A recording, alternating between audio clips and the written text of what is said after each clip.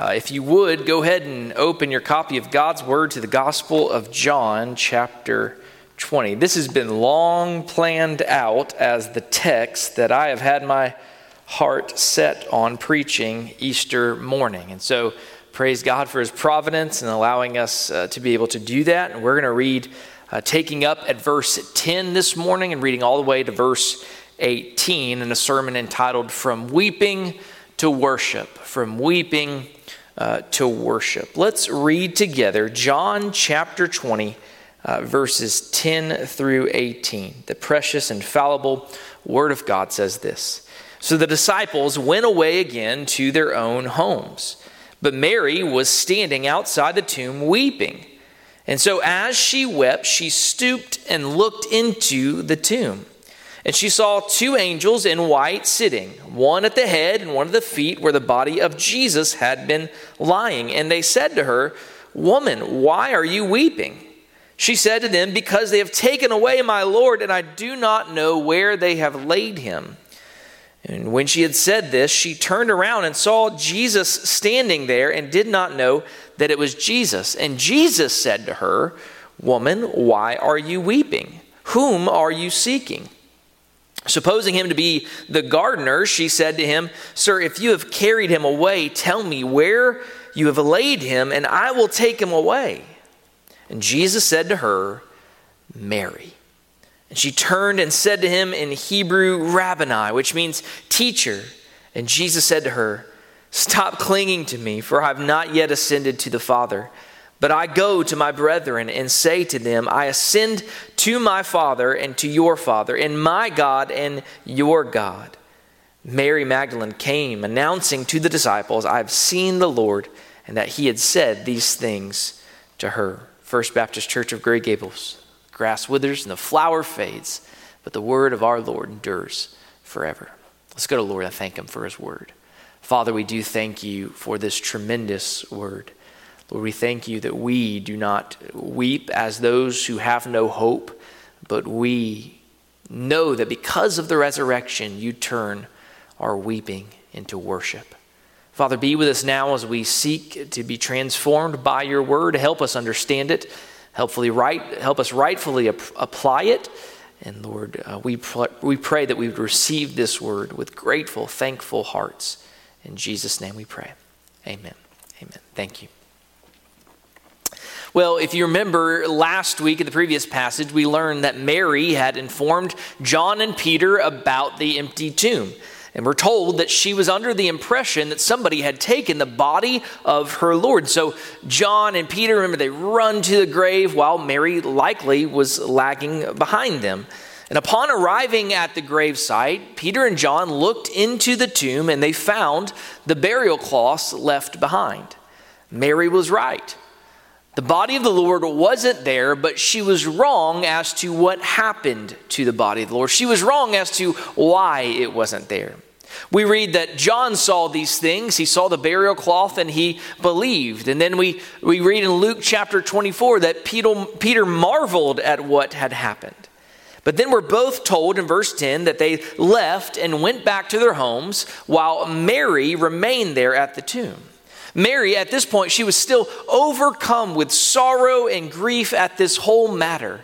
Not only was she mourning the loss of her Lord and his death, but to add insult to injury, she thought someone had stolen his body. That was more than she could bear or imagine. And so there she is weeping, pouring out her tears at the tomb of her Lord. Now listen, before we criticize Mary for her failure to understand that Jesus had been resurrected from the dead as he proclaimed, we should try and appreciate her love and devotion. She had tremendous love and devotion for her Lord. Mary really loved Jesus. He was her all in all. Mary had rightly learned to become dependent upon Jesus. Jesus, remember, had ministered to her in some extraordinary ways. He had mercifully delivered her from being possessed by 7 demons. We can't even begin to imagine what kind of impact Jesus had on this woman's life. This woman loved him so much that she wanted to be with him, even if it meant just being in the presence of his body at his grave. It was her love that caused her to linger. And it was her love that caused her to want to be at the last place he was seen. And while she had apparently yet to believe or trust that Jesus had raised from the dead, she knew that somehow, in some way, Jesus Christ was her only hope. She knew, and she had to know, where her Savior was. She had to know this. She wasn't about to stop looking for him. How many of us, I wonder, if we applied this, have such love and dependence upon Jesus even now? How many of us actually show this type of love? Is it our business to seek him at all times? To really desire to be with him wherever he is, to commune with him, to know his ministry towards us on a personal level, day in and day out? This is the kind of devotion and love that Mary had for her Lord and Savior. And as we'll see in just a moment, her love, her perseverance, would reap a rich reward for her. On that glorious resurrection Sabbath, she would be the first person to lay eyes on the resurrected Jesus. The first to talk with him. The first to hold him. To worship him in his glorified state. And her love, devotion, and perseverance in seeking for her Lord, she's a living example of what Jesus tells us in Matthew chapter 7, verses 7 through 8, where he says, "Ask and it will be given to you, seek and you will find, knock and it will be opened to you. For everyone who asks receives, and he who seeks finds, and to him who knocks it will be open." As well, we also learn in Hebrews chapter 11, verse 6, we're told there that God is a rewarder of those who seek him. And now we're going to notice how the Lord rewarded his servant Mary that day. He first rewards her by sending angels to minister to this weeping woman. That's what we learn from verse 12. He sent angels to minister to this weeping woman. The angels were sent to Mary that morning to do what they had been created to do. They went to minister to the Lord's child. That's what angels do. They are ministering spirits, as we're told in the scriptures. Now, Mary was either distraught or so preoccupied that she couldn't tell that she was in the presence of angels, or at least it could be the angels were in the appearance of men, but she seemingly doesn't even acknowledge that they're angels. We don't know for certain why, but either way, she didn't realize that angels were in her midst. Geerhardus Vos has a very interesting perspective to share with us about this angelic encounter. Listen to what he says. He says, "Let us not overlook, however, that Mary's disregard of the angels revealed in a most striking form something good also. To wit, her intense preoccupation with the one thought of finding the Lord. For him, she had been looking into the tomb. He not being there, it was empty to her view, though filled with angelic glory. She would have turned aside without speaking had not the angels of their own accord spoken to her, 'Woman, why weepest thou?' These words were meant as an expression of sympathy, quite natural in beings wont to rejoice over repenting sinners. But in this question, there is at the same time a note of wonder at the fact that she could be weeping at all. To the mind of the angels, the resurrection was so real, so self-evident, that they could scarcely understand how to her it could be otherwise. They felt, as it were, the discord between the songs of joy with which their own world was jubilant and this sound of weeping coming from a world of darkness and despair. 'Woman, why weepest thou?' Tears would be called for indeed hadst thou found him in the tomb, but not at a time like this, when heaven and earth unite in announcing he is risen in glory, the King of life."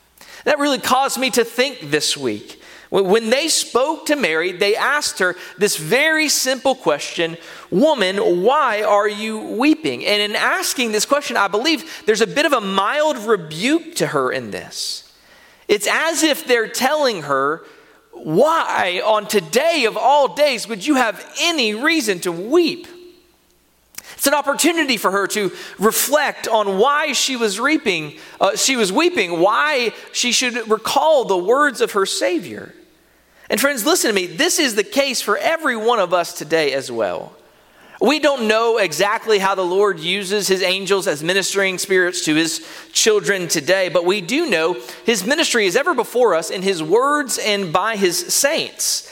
We have no lack of opportunity to be ministered to by the scriptures, and definitely we have brothers and sisters in Christ to seek out for counsel and prayer.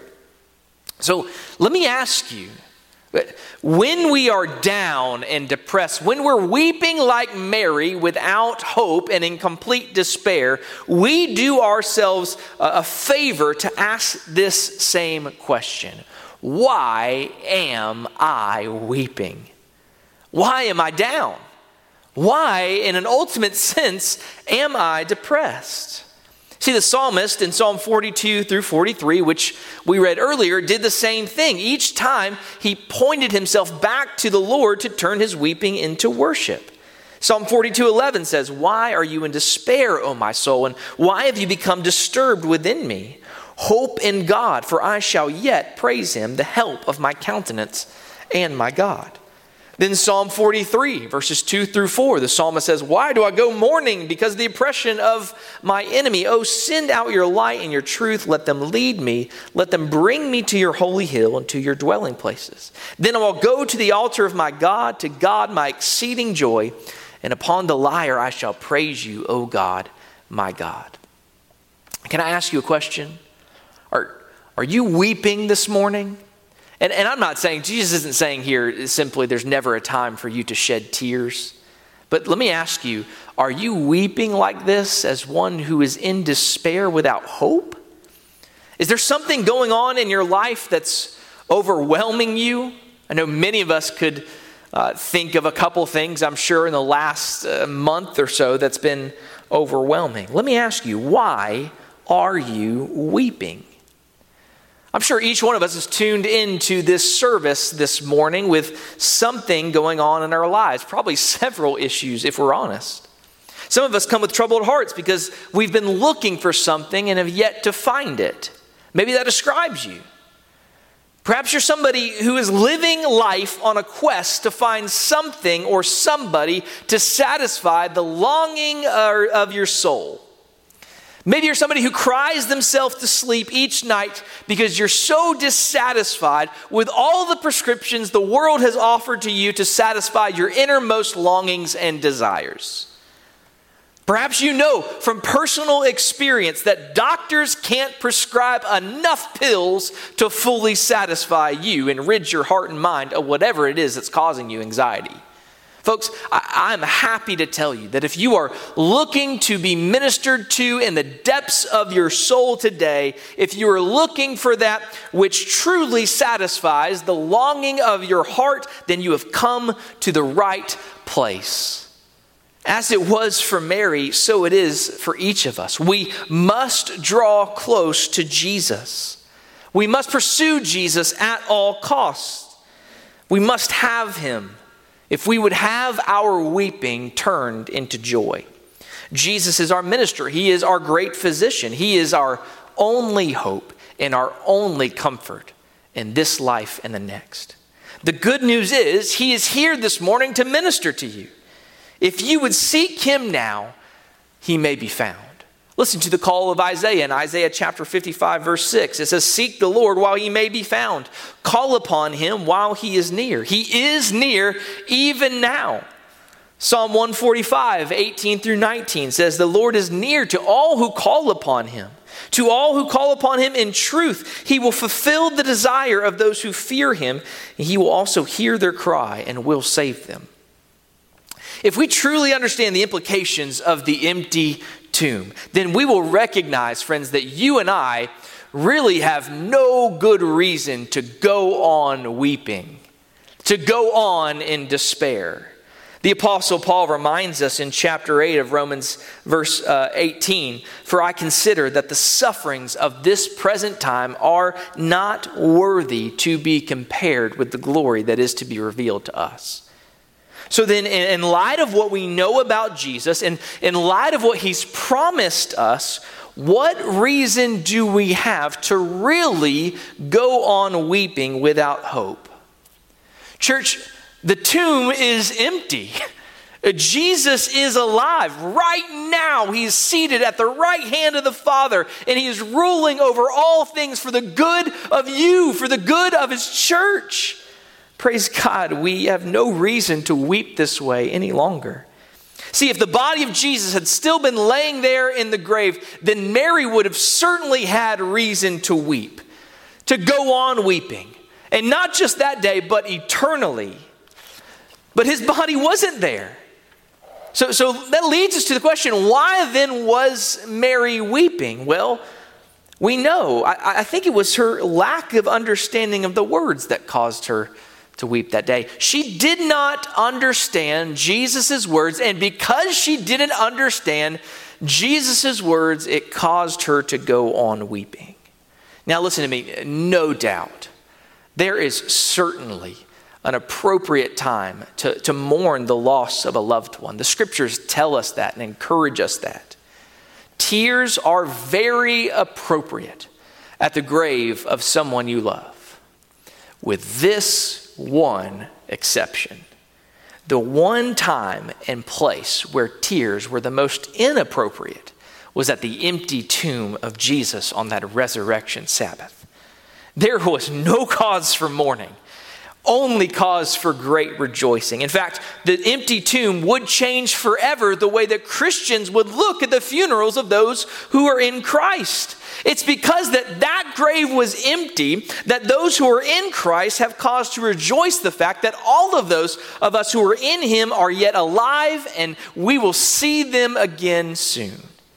Had Mary rightly understood what Jesus said concerning his resurrection, she would not have been weeping that day. She would have been filled with joy at the prophecy of her Lord and Savior that it had come to pass. You know, friends, there are times when we allow ourselves to be overwhelmed by events in our lives to the point where we fall into a state of depression. We've seen articles and things throughout this time during the pandemic that say just that. But friends, let me just remind you, I believe when we do so, it's oftentimes because we fail to understand and trust what the scriptures say. Mary had been with Jesus. She knew what Jesus had prophesied concerning his death and his resurrection, but how quickly she had forgotten or perhaps even just failed to believe. And if we're being honest with ourselves, when we look at Mary, we see a portrait of each one of us in her. In this lover of Jesus, we find a mixture of faith and doubt, belief and unbelief all at the same time. Folks, what is it but doubt and unbelief that can be traced back to the cause of so much of our anxiety and depression in this life? What we need to do is we need to pray to God for the grace of stronger faith and a greater desire to grow closer to the Lord Jesus. We need to recognize what grace is so that we don't fall into further despair as we don't live up to some sort of self-righteousness, but we would know we've been given Christ's righteousness, and that grace would turn our despair and depression into joy. The closer we are to Jesus, the more we will experience his peace in this life. This reminds me of something I read the other day that I think perfectly illustrates where we are in this culture. Sometimes God calms the storm, but sometimes he lets the storm rage and calms his child. That's the way God works, you see. His desire is to minister to your soul. He doesn't always take away the storm. He doesn't always take away the virus and make it go instantly away, though he can and has the power to do so. But oftentimes what he does is he ministers to his children in the midst of this. I think we've all seen that and testify. Well, as we've seen from Mary's response, the ministry of the angels was not quite enough for her. She needed more. And we're told that all of a sudden, Jesus is standing there at the tomb. Now, Mary does not recognize the glorious nature of her company in verse 14. She doesn't. Mary does not recognize the glorious nature of her company. And at first we might wonder, what in the world? What's wrong with you, Mary? How could she not recognize her Lord and Savior? How could she not recognize the very one she was looking for, that she was desperate to find? Well, keep in mind that Mary wasn't the only disciple of Christ that did not recognize him in his glorified state. We have the disciples on the road to Emmaus, and not only that, in the next chapter, we'll see disciples on the boat who didn't recognize Jesus either. So it's safe to say that much about the glorified body of our Lord, there's a lot of that we just really can't comprehend. There is much that we will just have to be confident to wait and find out when we experience it ourselves. I won't say much more on this because I think this next point is very important. Because notice what Jesus asked her. He asked her the very same question, why are you weeping? That causes us to recognize something. Mary was weeping right in front of her remedy. She was weeping in front of her remedy. You know, sometimes, friends, we are so consumed by the troubles, by our grief, that we fail or forget to see the Lord in our midst. We sometimes get so overwhelmed with our troubles that we fail to see that the very remedy is right there in front of us. Mary was weeping right in front of her Lord. J.C. Ryle says this. He says, her tears were needless. Her anxiety was unnecessary. Like Hagar in the wilderness, she had a well of water by her side, but she had not eyes to see it. What thoughtful Christian can fail to see that we have here a faithful picture of many a believer's experience? How often we are anxious when there is no just cause for anxiety. How often we mourn over the absence of things which in reality are within our grasp and even at our right hand. 2/3 of the things we fear in life never happen at all, and 2/3 of the tears we shed are thrown away and shed in vain. Let us pray for more faith and patience and allow more time for the full development of God's purposes. Let us believe that things are often working together for our peace and joy, which seems at one time to contain nothing but bitterness and sorrow. Now, I want you to remember something here. It's important for us to see that even though Mary is weeping, even being rebuked for her weeping, that the Lord Jesus Christ is ready to minister to us during the times of our need. I want you to see this. The Lord's not like Jimmy Dugan in this way. And if you know who Jimmy Dugan is, he's a character played by Tom Hanks in the movie A League of Their Own, one of classic movies. If you know anything about that movie, Tom Hanks is a grumpy, disgruntled, drunk former baseball player who is charged with managing a group of females to play baseball while the men are off fighting a war. And there's this hilarious scene in the movie where his outfielder misses the cutoff man, and just like any manager would do to a baseball player, he gets chewed out by his coach. And so you see Tom Hanks, Jimmy Dugan, and this character, and he's yelling at this woman for missing her cutoff throw, and the woman starts weeping. She starts crying, and you see him absolutely flabbergasted, and he says that famous line that many, I think, have quoted, where he says, Are you crying? There's no crying in baseball, right? This is not what the Lord is doing here. He's not shaming Mary for weeping and saying, there's no reason for you ever to cry or be sad. What are you doing? This reminds me of Psalm 56:8, where Jesus says, you've taken account my wanderings, put my tears in the bottle. Are they not in your book? And here's what we see here. We see that Jesus Christ is always ready to minister to us in our greatest needs. And we see a living example of Jesus to his saints taking note of their tears. Now, whether or not we have good reason to cry or have a troubled heart, our Lord still cares deeply for us. He doesn't sharply say, you have no reason to weep, and then lets us be on our own. No, he comes to us and he meets us where we are. And he sets out to minister in our hearts in a way that only he can. We see this very thing in what Jesus goes on to say to her.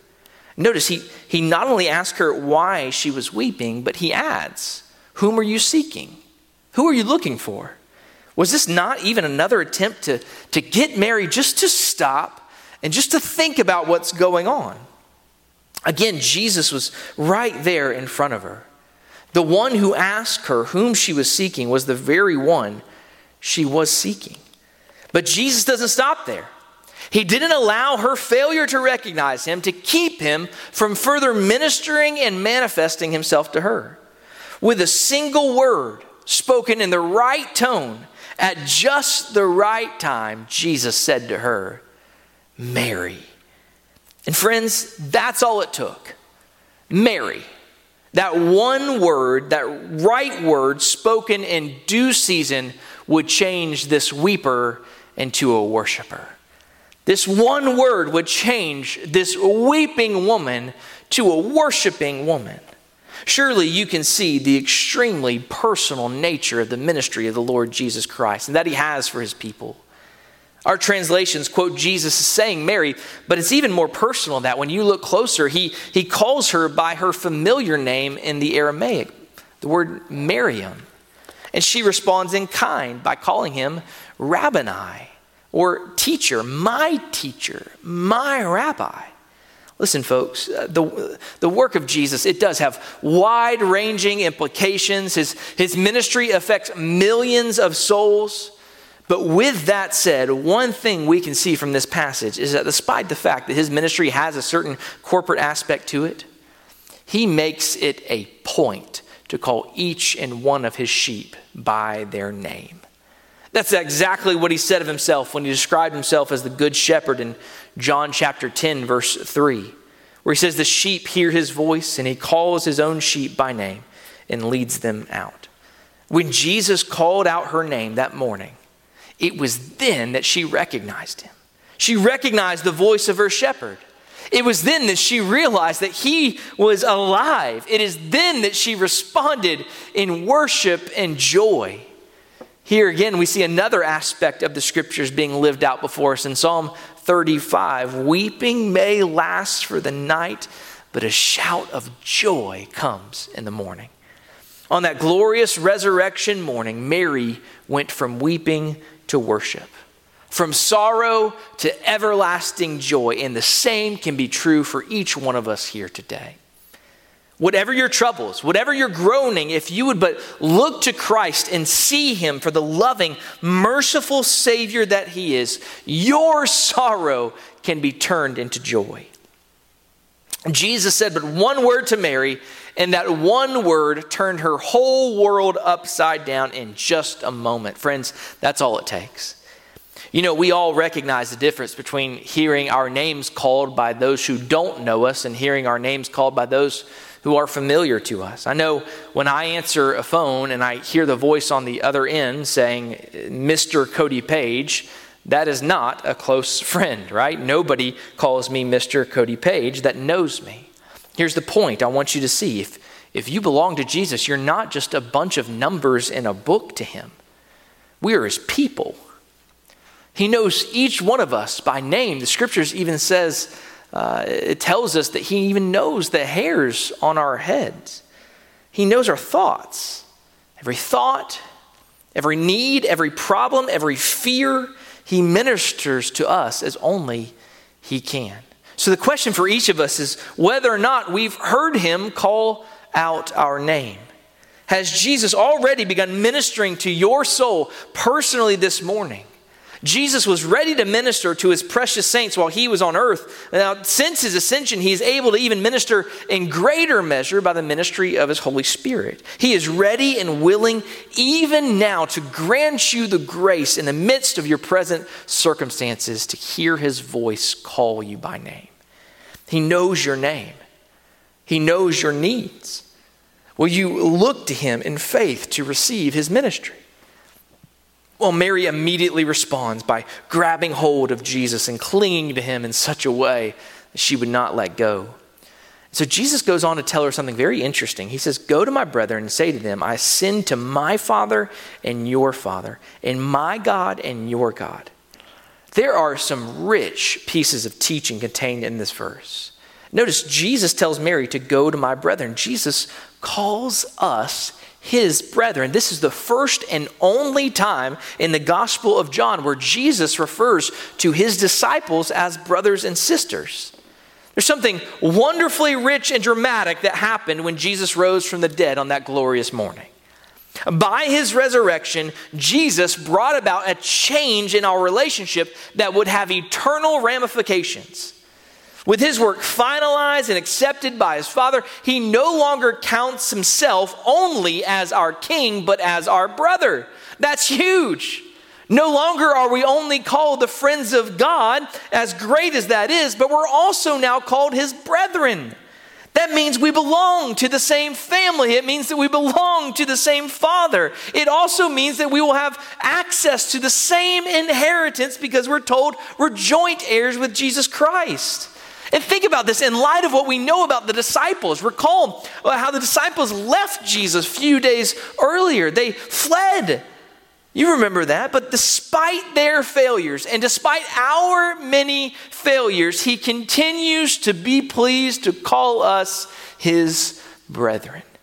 What a loving, gracious, and merciful Savior we have in Jesus Christ. To add to this great privilege, Jesus also says that he's ascending to my Father and your Father, to my God and your God. Again, in this, he notes the special privilege we have to have the same Father as Jesus himself. But the way he words this can kind of be a little awkward at first glance, can it? You might wonder, why does he say it like this? Your God and my God, your Father and my Father. There's a reason Jesus speaks this way. The reason is it's because while it's certainly true that we have the same Father and the same God, it's not the case that we have him in the same manner as Jesus did. That means to be understood. The relationship of Jesus to the Father is unique and distinct. It's a relationship he has with the Father by his very nature. Jesus is the only begotten Son of God. There was never a time where he wasn't the Father's Son. But that's not the case with us. Our relationship to God isn't natural. It comes by way of grace through adoption. Yes, he's the same God and Father, but he is our God and Father in a different manner than he has always been to Jesus. The Father is his Father by nature. He's our Father by grace. God is his God as a man, but our God only through him as our mediator. Now, in our final verse of our passage, we find Mary going forth to declare good news. That's what we find in the last verse, verse 18. She's going forth to declare good news. The message that Jesus had given her to share with others, she was to tell them. She had seen the Lord, that he had spoken to her. Church family, those of us who are in Christ have a similar message to share with others as well, don't we? Though we haven't seen him with our eyes and heard his audible voice, we have certainly heard his message with our ears. He would have us to go and share this message of redemption, this message of the hope of the resurrection with this lost and dying world. My prayer is that he would grant us the grace to be faithful in this endeavor. Friends, there's a final charge here. If you do not know Christ, if you have no reason to really rejoice today because you really don't know him, I pray that you would see this, that his resurrection affirmed that God accepted the sacrifice he made for sinners like you. That if you would but repent and place your faith in him, then you can hear him through his gospel message, call out your name, and your life can be changed. You don't have to go on as one who weeps with no hope. You don't have to be this weeper who goes on in despair. You can be changed and your weeping can turn to worship. Yes, you'll still have trials in this life. Yes, there'll still be difficulties, but in an ultimate sense, you will be defined no longer as just a weeper, but you will be defined as a worshiper because of our God who saves.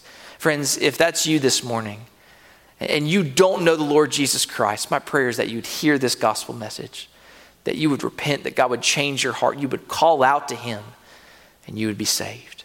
And church family, for us, the application is simple. This is the most joyous day, because this is the day that gives us hope. This is every Christian's birthday, because at the resurrection, Christ gives victory over death. He purchases. And it shows that God the Father accepted that purchase on the cross so that you and I could know him. If you're a Christian, you know this.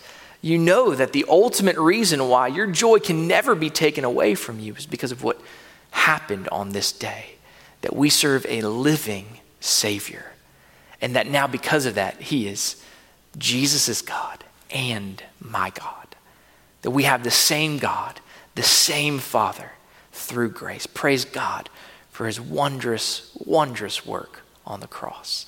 Let's pray together. Father, how marvelous you are. We thank you for this wonderful work. Father, you have turned our weeping into worship. You have turned us from being those who have no hope and purpose in this life to having the only true purpose in this life, to bring you honor and glory. So, Father, we praise you for that. Let this be a day of joy for the Christian. May we feast, may we celebrate, may we shout in joy, may we worship. But Lord, for those who are still only weepers without the worship, for those who are still in their sins, they have nothing to rejoice about. Lord, we pray that you change that. We pray that you'd speak to them through your word, that this morning, even now, wherever they're watching this or listening to this, within their heart of hearts, you would grant them the faith to trust you, that they would repent of their sins, they would call out to you by faith, and you would turn them as well from a weeper to a worshiper. Help us, Lord. Help us share this message of good news today. We pray all this in the name of Jesus. Amen.